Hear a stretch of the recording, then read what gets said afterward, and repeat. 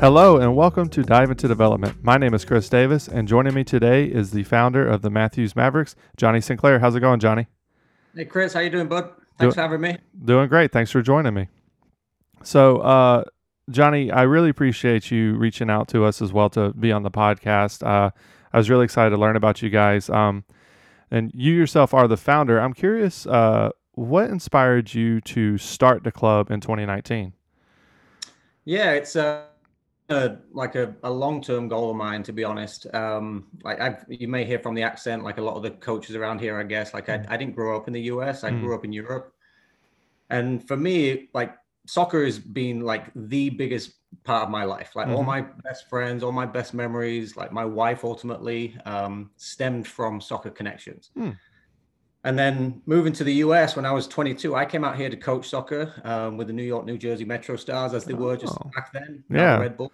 Um, I came out for 3 months and I'm still here, like close to 20 years later, with much less hair. So it's one of these where I was shocked by the cost of youth soccer in the US. It Mm-hmm. really did.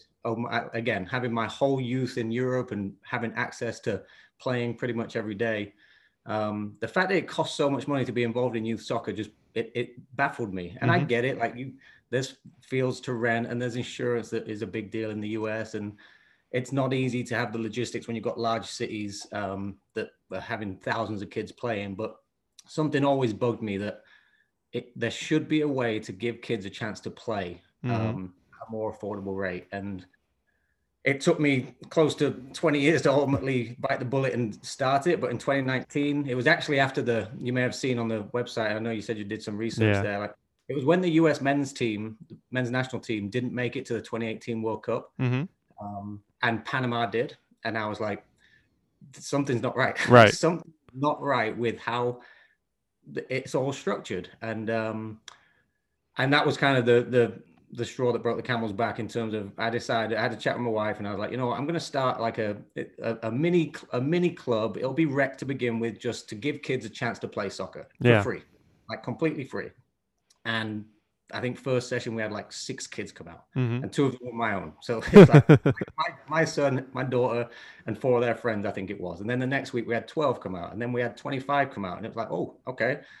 And we were just wrecked to begin with, and all of a sudden there were some talented little players that were coming out to our Friday night pickup sessions. And I got to the point and where I phoned Ahmed and said, "Listen, like, what would it take for me to get some of these kids who come and play pickup, like, to play some competitive league games?" Yeah. And the big thing for me about the Carolina Champions League was how flexible they were and how supportive they were for a, a non-existent club as we were at the time Mm-hmm. to get involved. And I can't thank them enough. But that, long story short, like that's kind of where it stemmed from. Like I always had a desire from my own background, from having played the game my whole life. I still play. I think that kids need to have an access point. Money shouldn't be a barrier for anyone, and unfortunately, it is for some. So we're trying to just do a small thing in the community. We only have 3 competitive teams. It's all we can afford to do when we're Mm-hmm. offering it for free, because we rely completely on donations, and it's not easy to get. Um, but yeah, that's it. The U.S. men's national team not making the World Cup was the straw that created the Matthews Mavericks, basically. Wow. So how do you go about, I suppose, pitching to those donors and things like that, that you're trying to start something different? Because, like you said, it's not common to have a free club in Yeah, America. So, how do you go about doing that? And I just imagine the logistics of being able to set all that up can be pretty tricky. it's very tricky. Yeah. It's extremely tricky, and especially when again, we started as a non-pro. I don't work full time in soccer. Like I have a regular job, Right. and I do Matthews Mavericks as my hobby, if you will, on Mm. evenings and weekends. But honestly, I have some family members, some of the players that are in our club. The parents are unbelievable. They Mm-hmm. they really are, and they love the bet. We've got players who could go and play Charlotte Independence, could go play CSA, could go play Barcelona. They could. Mm-hmm. They're talented enough, but they like being a part of our journey. They understand their kids probably not getting the highest level of training versus some of the others, but for them, it's the more intrinsic reward of being a part of something that is um, like hopefully changing the mindset a little bit. So we have a core group of parents in our club that just help me, like they volunteer, they just help me get so much word out, help me with all their little small connections, personally, to bring in small amounts of money. And honestly, we do have a bit of a shoestring budget. Mm-hmm. We deliberately keep costs extremely low. Like our three competitive teams, they only train once a week, and they share a field. So we rent one field a week, and that's their training session. And then Yeah. anything on top of that is the pickup style stuff where it's not necessarily formal coaching, but they still get a chance to play. The uniforms, we have very low cost uniforms because we only have to buy 50 sets. We're not buying thousands of jerseys. Yeah. So it's very manageable at this point. It'd be difficult to make it scalable for sure, but it's manageable at this point just because we have a small playing like staff, if you will. I play roster size. But I can't thank the parents enough. Again, we've got probably 10 parents that just treat this like their second job and completely volunteer, go out, spread the word. We had one recently, actually. Our spring season fundraiser was a family within the club donated a beach house, a 2-night stay at a beach house. So Wow. they offered this beach house. They said put it out for a raffle, and we were hoping we'd make $1,000 maybe on raffle ticket sales. We're doing the drawing today. One of the kids is going to do the drawing today, so I'm excited to see who wins it. But we've raised $4,500. Nice. From like people's grandparents, like throw in $25. It's amazing how it adds up. And $4,500 for a club like us is like, it pays for the whole season. It rents all the field, covers our liability insurance, and it's, again, it's one of those, each season we do have to like worry about, okay, are we going to be able to afford it? Are we going to be able to afford it? But at the same time, the parents have stepped up, the families have stepped up, the local community have stepped up. We had one grandparent of a player of ours. A grandparent came and watched our Friday night rec program, where we have all walks of life. We have 5-year-olds, 12-year-olds, highly talented players, kids who have never played before. They came and watched it, loved it, and wrote a check last year from their business to cover the cost of the fall season for us. And it really is amazing and so rewarding to see the generosity that when you try to do something nice for the community, like the community gives back. Wow. That sounds awesome. It's definitely inspiring. I'm curious on the rec side though. I imagine you have more kids involved with that than on the competitive side. So how does that work as far as like, because do you rent a field for that event as well, or do you go to like a park? How does that work? So we the rec program was our baby. I call it was the baby. It's what started us. It was the initial let's get this going. And I talked about generosity earlier. I'm heavily involved in the adult soccer community here in Charlotte. I don't know if you know a lot about that, but adult soccer is a big deal in Charlotte, and there's some very talented players here. There's some very well organized men's leagues. They offer open, over 30, over 40, over 50.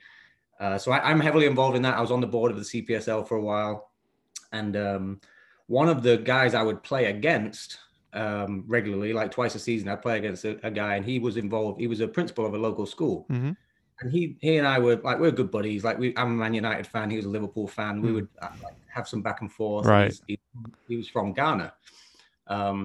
So he understand, like growing up in Ghana and having family in Ghana, he understood the idea of like accessibility to soccer. It shouldn't be expensive. Like Africa is a growing nation in the soccer world, and they have far less resources than the US, obviously, but they're being successful at the national level. And a lot of the top players in the world are now African descendants. So Eddie and I were chatting, and I was talking about, I'm thinking about trying to do this thing, but we have zero money at the time, literally zero. I was the coach, and I was just chit-chatting with him, and he donated his field. He was like, listen, use my school field and get as many kids as you can out there. And it started from literally a generous act like that. Like, you can have access to this field. Now it's become, we have very affordable, we're actually renting the local town of Waxhaw fields for this spring.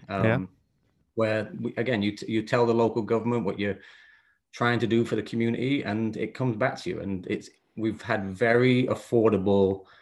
Again, it's not going to be beautiful turf facilities, but it's an area of grass where kids can play soccer, and you'll be amazed. Like a training session on turf that's structured with coaches, and that's great. And you get the talented players improve, which is huge for development. But a big part of what our story is as a club is more about just understanding what soccer is um, as a sport, like the fact that it is like a religion to so many people, the fact that you can go. I always say about my two kids, like I don't care how good my kids are. Like, I have a daughter who's a talented player. My son's okay, but I do say to them both, like, I do want you to play soccer, like not because D1 college, not because I want you to be a pro athlete, nothing like that. More because I know what the game did for me. I know I want you to travel when you're older, and I know no matter where you go in the world, if you know soccer and can talk soccer and understand the nuances of it, like we just joked about the Mitre soccer ball in the background of your that kind of stuff will take you a long way. So our rec program is very much based on not formal training. We're not going to teach technique. It's more about the kids arrive and I give them the access point to say, go and play. If you want to go play 2v2 over there, go at it. If you want to go have a game of World Cup, go do it. If you want to play heads and volleys in that goal, go play it. If you want to have a full 11v11 game, great. And just teaching them more the pickup style, like street soccer style of how in my opinion, the best players in the world do develop anyway. Wow. Yeah, I mean, that all sounds really good. I don't know. It's just kind of impressive to me, like how you guys kind of built things up. Are you still doing the rec side though? I know you said it was like the Yeah. beginning. Yep. Yeah. So it started as the rec. COVID hampered the rec Yeah. program a lot because we were relying on like Mecklenburg County Fields was a big part of it, and like all of a sudden it becomes more stringent. But like I said, the local town of Waxhaw offered us a facility, and we're going to start 19th of March. So I'm excited to get the word going there. So we'll get that kicked up again. And again, that stemmed, a lot of our competitive players came from this original rec program. We also do a lot with I don't know if you're familiar with Project 658 in Uptown Charlotte. Wait, a bit, yeah. Yeah. So they have they do a lot in the soccer community, especially for like refugee kids. And we have a bunch of those kids come out and play Friday Night Rec. And it is tremendous to see just the spectrum of children that come out age-wise, ability-wise, race-wise, like background-wise, wealth-wise. It's like they're all in this one melting pot. And when they're together playing, the key word there is they're playing, and they have so much fun, and it's easily the highlight of my work week. When I finish on a Friday night and I go over and do the rec program, it's amazing. Wow. So you mentioned before that you have 3 teams in the Champions League, and the Champions League's been kind of flexible with you getting started. How does that work? Having 3 teams, like, do you kind of just pick the best, like, sort of age group that fits, and or have some younger kids playing in there as well? How does that work? Yeah, so I knew so I moved to Charlotte 6 years ago, and when my son turned 4, so we got him involved in the local YMCA, just from like getting him involved in rec soccer. Yeah. And I had a core, I volunteered to coach, and I had a core group of kids, like 4 or 5 kids on my first ever YMCA team, which is just random assignment, that were all born in the same year. And after a year or 2 of coaching them at the Y, I would mention to the parents, like, this little set of boys here, like that's a special talented group. And they actually are the core group of my current Mavericks squad now. So our 2010 boys team was always set kind of from years ago, starting at the YMCA. So that one was like the starting point on the competitive side. Okay. The girls side, which we only have 1 boys team, but we have 2 girls team. And this is where I go back to why the flexibility of the Carolina Champions League was so crucial for us. I mentioned to Ahmed about how we are going to struggle to fill roster spots. We didn't have any tryouts. It was just putting a word of mouth out as to, can we get enough kids to enter this league? Right. And we just enough in the 2010 age group, and we got just enough in the 2012 age group. But again, the roster flexibility of the Carolina Champions League, which was unique, like a lot of leagues were like, no, they've got to be on this roster or this roster. The roster flexibility meant that, for example, my daughter can represent both teams. Yeah. So it's nice to be able to put her on that roster and her on that roster, and it just helps us have game day. So to go back to truly answer your question, we've never had tryouts so far. We're probably going to this year because like we've been successful in the Champions League, and I think a lot of players A lot of players and parents have seen what we're trying to do and the mission we're trying to achieve here. So we'll grow our roster and our club for next fall. But this past season was who wants to play, who's going to take the leap of faith to jump onto this new team. And again, the kids have made us all like so proud in terms of the first two games they got walloped. Like the girls teams got the boys teams like struggled to get their footing. But after that, it was they learned to compete. They learned that it's a step up from pick up rec style soccer, and you're playing against some of the best kids in Charlotte, and it's brilliant. Like when we see the Maverick logo, which is I'm trying to show it a little bit here. When we see the Maverick logo on the pitch against like the FC Barcelona logo, it's like it's really a special moment. It is. Yeah. And the kids step up to it. The kids obviously know the name of Barcelona. They know the name of Independence when we go to the tournaments and stuff. It's like they're so excited to be competing against that level of player. Wow. So speaking of the Mavericks, I always find it interesting when a team does something other than like, Town United or Town FC. And I saw a little bit on the website about the background. Can you tell our listeners how you guys came up with the Mavericks name? Yeah, so the actual Mavericks name is something that started when I was at high school. Mm-hmm. So when I was 16, 17 years old, I was a good soccer player as a youngster. I played my whole life, played at a very competitive level, and I was from a small town in England. Though I was growing up in North Yorkshire, a little town called Bedale. Mm-hmm. I went to school in Richmond, and the math teachers there. The math teachers at my high school saw that there was a core group of 16, 17-year-old boys who were talented footballers, but didn't really have a quality league to go and play in for that age group. Mm-hmm. So in England, it's a little different. Like we were playing men's soccer I started playing men's soccer at 14 years old. And this set of high school teachers basically said, we'll create a team, and you guys are going to play in the local men's league representing kind of our high school. And we were the Richmond Mavericks. And the phrase Mavericks came about because we were different. We were the young guys, and we'd wear odd socks and things like that. We'd do like goofy stuff, but it became we got good and we started to win things. And it really has grown. The Mavericks started in 1998, just as a small little team of teachers and students. And now it's grown. I think they've got 3 teams now back home. They go on tours. But it really is like when I named this club, it was kind of a thank you to those high school teachers. Cause like at 16, 17, you can often like face a path of like, there's some, there's stay healthy, stay like in line, have good mentors and, or go the opposite route. And these teachers saw that, okay, we're a good bunch of kids that they want to keep on the straight and narrow. And it was easily the most fun team to be a part of. I went and a few of us from that group turned 18, 19, went on to university, and then we went on to play. Like we tried to push, like we tried to go up the ladder and play semi-pro and try to see if we could make it as players.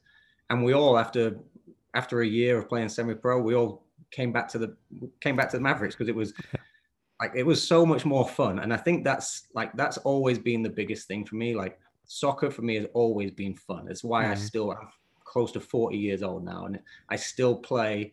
Our men's team is called the Mavericks. We have an over 40 Mavericks. It's like we want to have like a fun environment. We don't need necessarily all the best players, but if it's fun, you'll work that extra bit harder. You'll tackle that bit harder. You'll make sure you win that header because you want to impress your friend more. I think you want to cover your friend's back, and that's always kind of been part of the mantra of the Mavericks.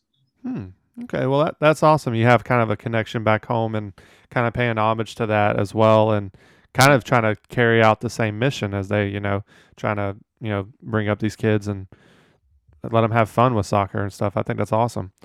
Now I'm curious, do you guys have any sort of community type outreach, maybe outside of what happens on the field with the team? Not so much. No, it's again, we're still in our infancy, I would say. But again, we don't have any staff. Like it's purely a hobby that a few parents give up their evenings. Like we'll have like a call once a month with a core group of lead parents that just help us. Okay, what should we do for the club here? How should we generate funds for this piece. Like, has anyone got any cool ideas as to what we could do as a fun team event for the Mm-hmm. kids? But community outreach wise, it's we're limited in resources, and the most important resource is time. Like, it's difficult to give up the time. We know we're not truly scalable. We're not trying to be a 20 team club. We're just not. We just want to offer a core group of kids something that's exciting and fun for them. And we will expand, but it's kind of, obviously COVID has hit, and it's just everything's kind of taken like a little bit of a backseat for us in terms of what are we trying to do moving forward. But we're always open to ideas, though. As people like hear more about us, I do get like contacted by certain local businesses and want to know a little bit more about what we're doing, and like sound like YMCA like to get involved with like stories of what we're doing and how we can help there. And the more people I meet and the more people that hear about our story, it's really interesting to see where this is actually going to end up. But yeah, I mean, it's definitely a thing where really your mission kind of is the community outreach, trying to get these kids in to play for free. How do you spread the word of mouth with that? Like, I mean, you said the first week was 6 kids, then 12, then 25. How have you guys grown your awareness and things like that? So the one thing I say to the kids as they leave on a Friday is come back next week and bring a friend. That's always a nice start. Like, did you have fun? Yes. All right. Tell a friend and come back next week. And that's a big part of it. We also have one of the parents on our like little group that helps is like very savvy with social media. So she's in charge of like blasting out social media campaigns, which a lot of parents see the Facebook, they see the Instagram. Game day is always funny, like the videos that got posted online afterwards. We had one guy who was I think you looked at our website, and a guy was a website developer, and I had originally done like my own version of a website on a free, and it looked free, very budget, and it looked like we were budget. And this guy came along and was like, "Yeah, I know how to build websites." It's like, so I'm hoping you were impressed with our website. Yeah, it looks great. That was a guy who would normally charge whatever he charges, and it was I'll do this for you guys, and it was mind blowing how it looked after the fact. We also had a guy who plays on our I don't know if you might see the little 2-minute video. We have like a little 2-minute video clip. I don't think I saw it. You should watch it if you get a chance, because there's a guy who plays on our men's Mavericks team, and he owns a digital media studio, and he loves the fact that we were trying to do this for the kids, and he grew up in England as well, so he got the idea of like we both had the story of like if we had to pay so much to play when we were kids, we would never play. Like, it just wasn't in our family's budget, if you will. But because it wasn't a barrier for us, we both now are lifelong soccer fans. He came along and said, your next rec practice session, let me bring my film studio, like my camera guys out. And they came out, and they were just filming things and interviewing some of the kids afterwards and stuff. And then you watch the video at the end of it, it's like, oh, wow, like it's true. I can't help but go back to these little generous acts have done so much for us to spread our story. And the video for me was like, I don't like to admit, when I was crying. Like, when the first I was crying, and it was like, it meant so much to us.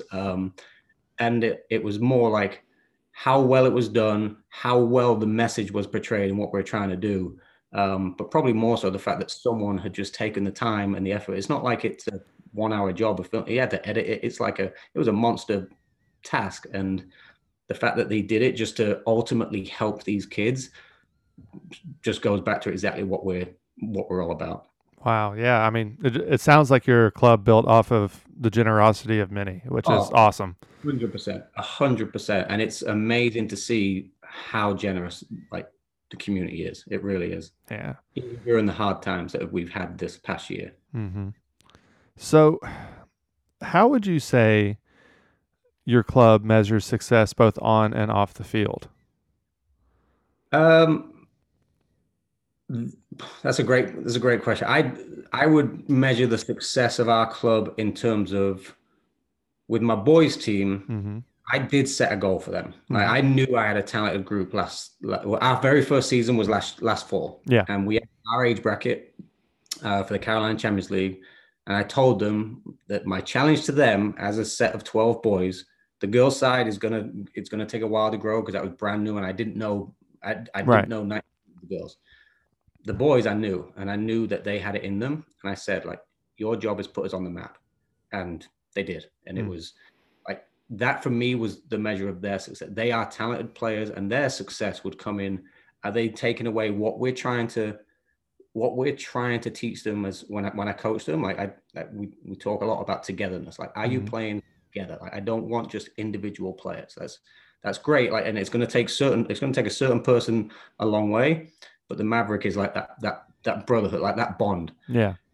So you got to be tough. You got to be together. They're the two things, and they're not the most technical group at all, but their togetherness is unparalleled. It really is, and they went undefeated I think they won every game last year. And again, winning's an aspect of it, but they won every game, and it was because they felt that they wanted to do it for the club. They really did.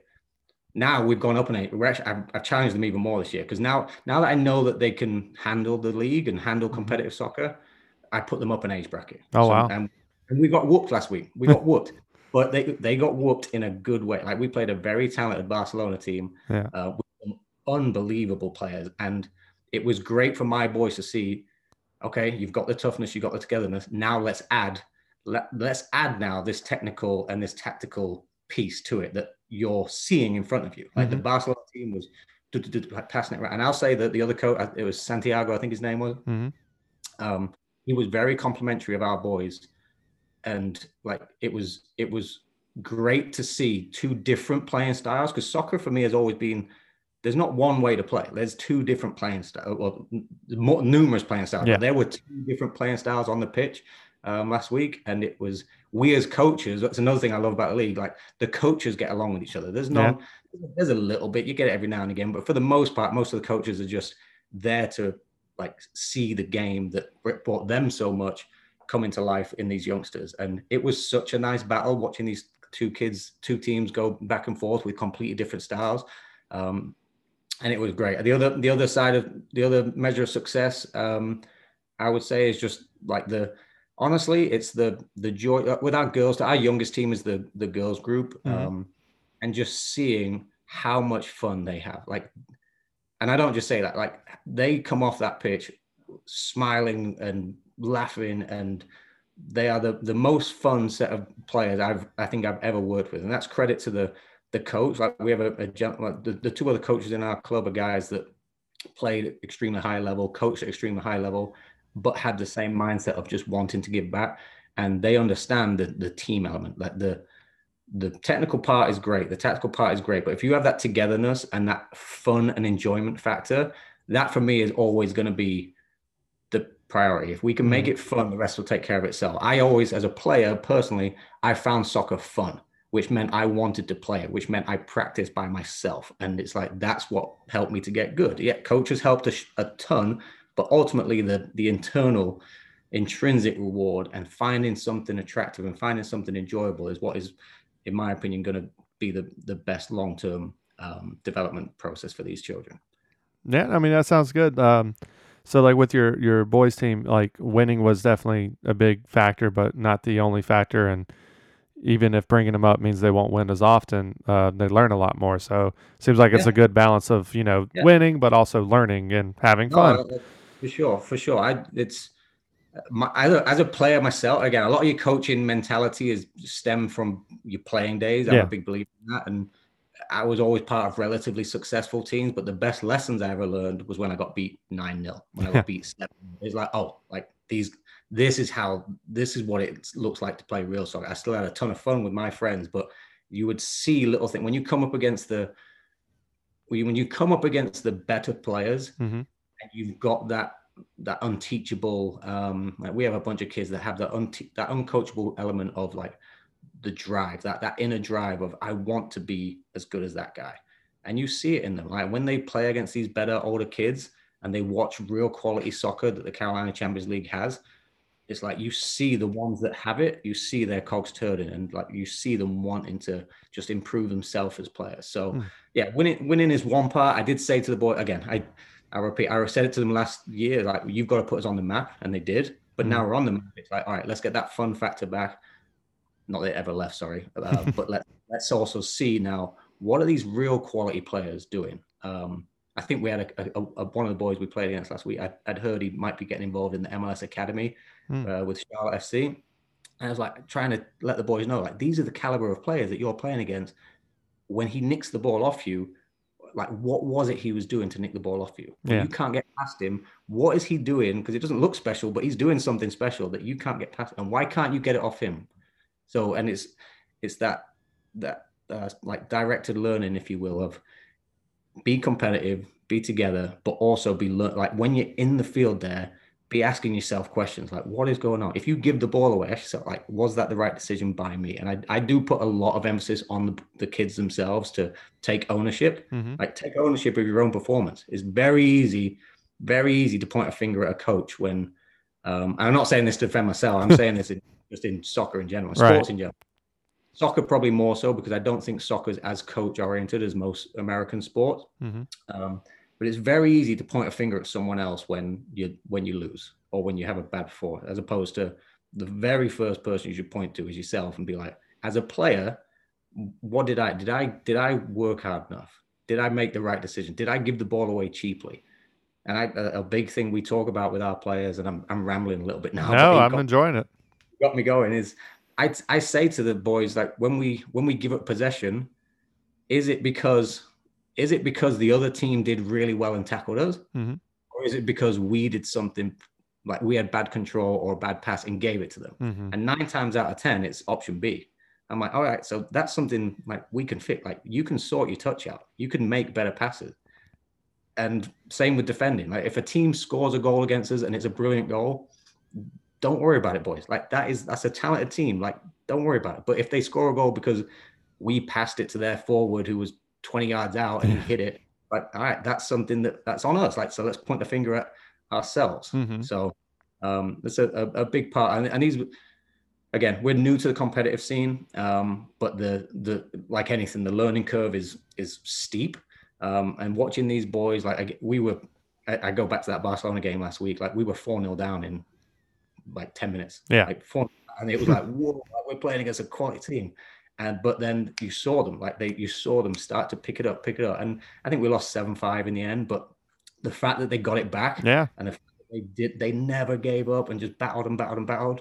It was one of my favorite games to be a part of. It really was, in terms of them as young men and players. Yeah, I mean, it sounds like they learned something on the fly there, being down 4-0 and losing 7-5. I mean, you know. Yeah, and and just to jump on that again, to like, I look to who are my leaders in the team. Like, I'm not going to be shouting and barking as the coach. Like, this is what's going on. It's like, who's stepping up? Who's the guy? Because that's what soccer has always been for me. Like, who's the guy on the pitch that just goes, right, listen, let's get it sorted. Let's make sure your passes get to me, like, you, and starts to organize the team. And that's a huge part of the game, like that little leadership piece. If I was making a professional soccer connection, like, there's the guy for me, you can see my thing. I'm a Manchester United fan. Eric Cantona is my all-time favorite. Like, he's my guy, and he had the flair and the charisma. But one of the most important players for Man United, in my opinion, was Roy Keane. And Roy Keane did nothing fancy at all, ever. But he was the guy who made the team click, because he was the guy who, on the pitch, you didn't need a coach. Roy Keane demanded so much from his teammate and could see what was going on and would fix it. And he would demand a lot from his team. And I look for that in my players, in terms of who's the leader, who's going to step up. You're never going to fall out with a teammate if they ask you to do something and work a bit harder, because you understand that all you're trying to do is help the team. That's the only thing. And there's a way to get the message across. And we talk about that a lot, in terms of how do you talk to your teammates during the game? And are you demanding enough of your teammates? So he'd be the prime example. Roy Keane would be what I look for. The leaders that step on the pitch, nothing fancy about him, but would run through a wall for you, and also demands a lot of his teammates, and is just sees what's going on and keeps the team organized, ultimately not for his own benefit, for the team's benefit. Yeah, well, I mean, that definitely sounds good, and good that you're kind of building some of those leaders on the pitch. I don't That's pretty much all the questions that I had for you. Is there anything about the Mavericks that we haven't talked about that you'd like to share with our listeners? No, I think just one thing I would like to leave it with is just like take a moment to perhaps read a little bit about our story and what we're trying to do. Again, I know it's not scalable. I understand why soccer costs money. I get it. Like I'm trying to do logistics for this club, and it is hard. It is. But I think if the ultimate thing for me would be if people can take away the idea that you don't have to have like amazing like $300 uniform. You don't have to have immaculate turf facilities. You don't have to have the most highly paid coaches. I get it, but at the same time, I just love the game of soccer so much. Yeah. It means so much for me that I want as many people to have access to the game as possible. I really do, and I would say any of the clubs that have the ability and the resources to be able to offer like just playing opportunities for kids, like just please try to, because it's such an amazing sport that means so much to so many people around the world. I can't wait for the World Cup. Like I think like seeing this group of kids that we've got in our club now, our age group is 8 to 10 year olds.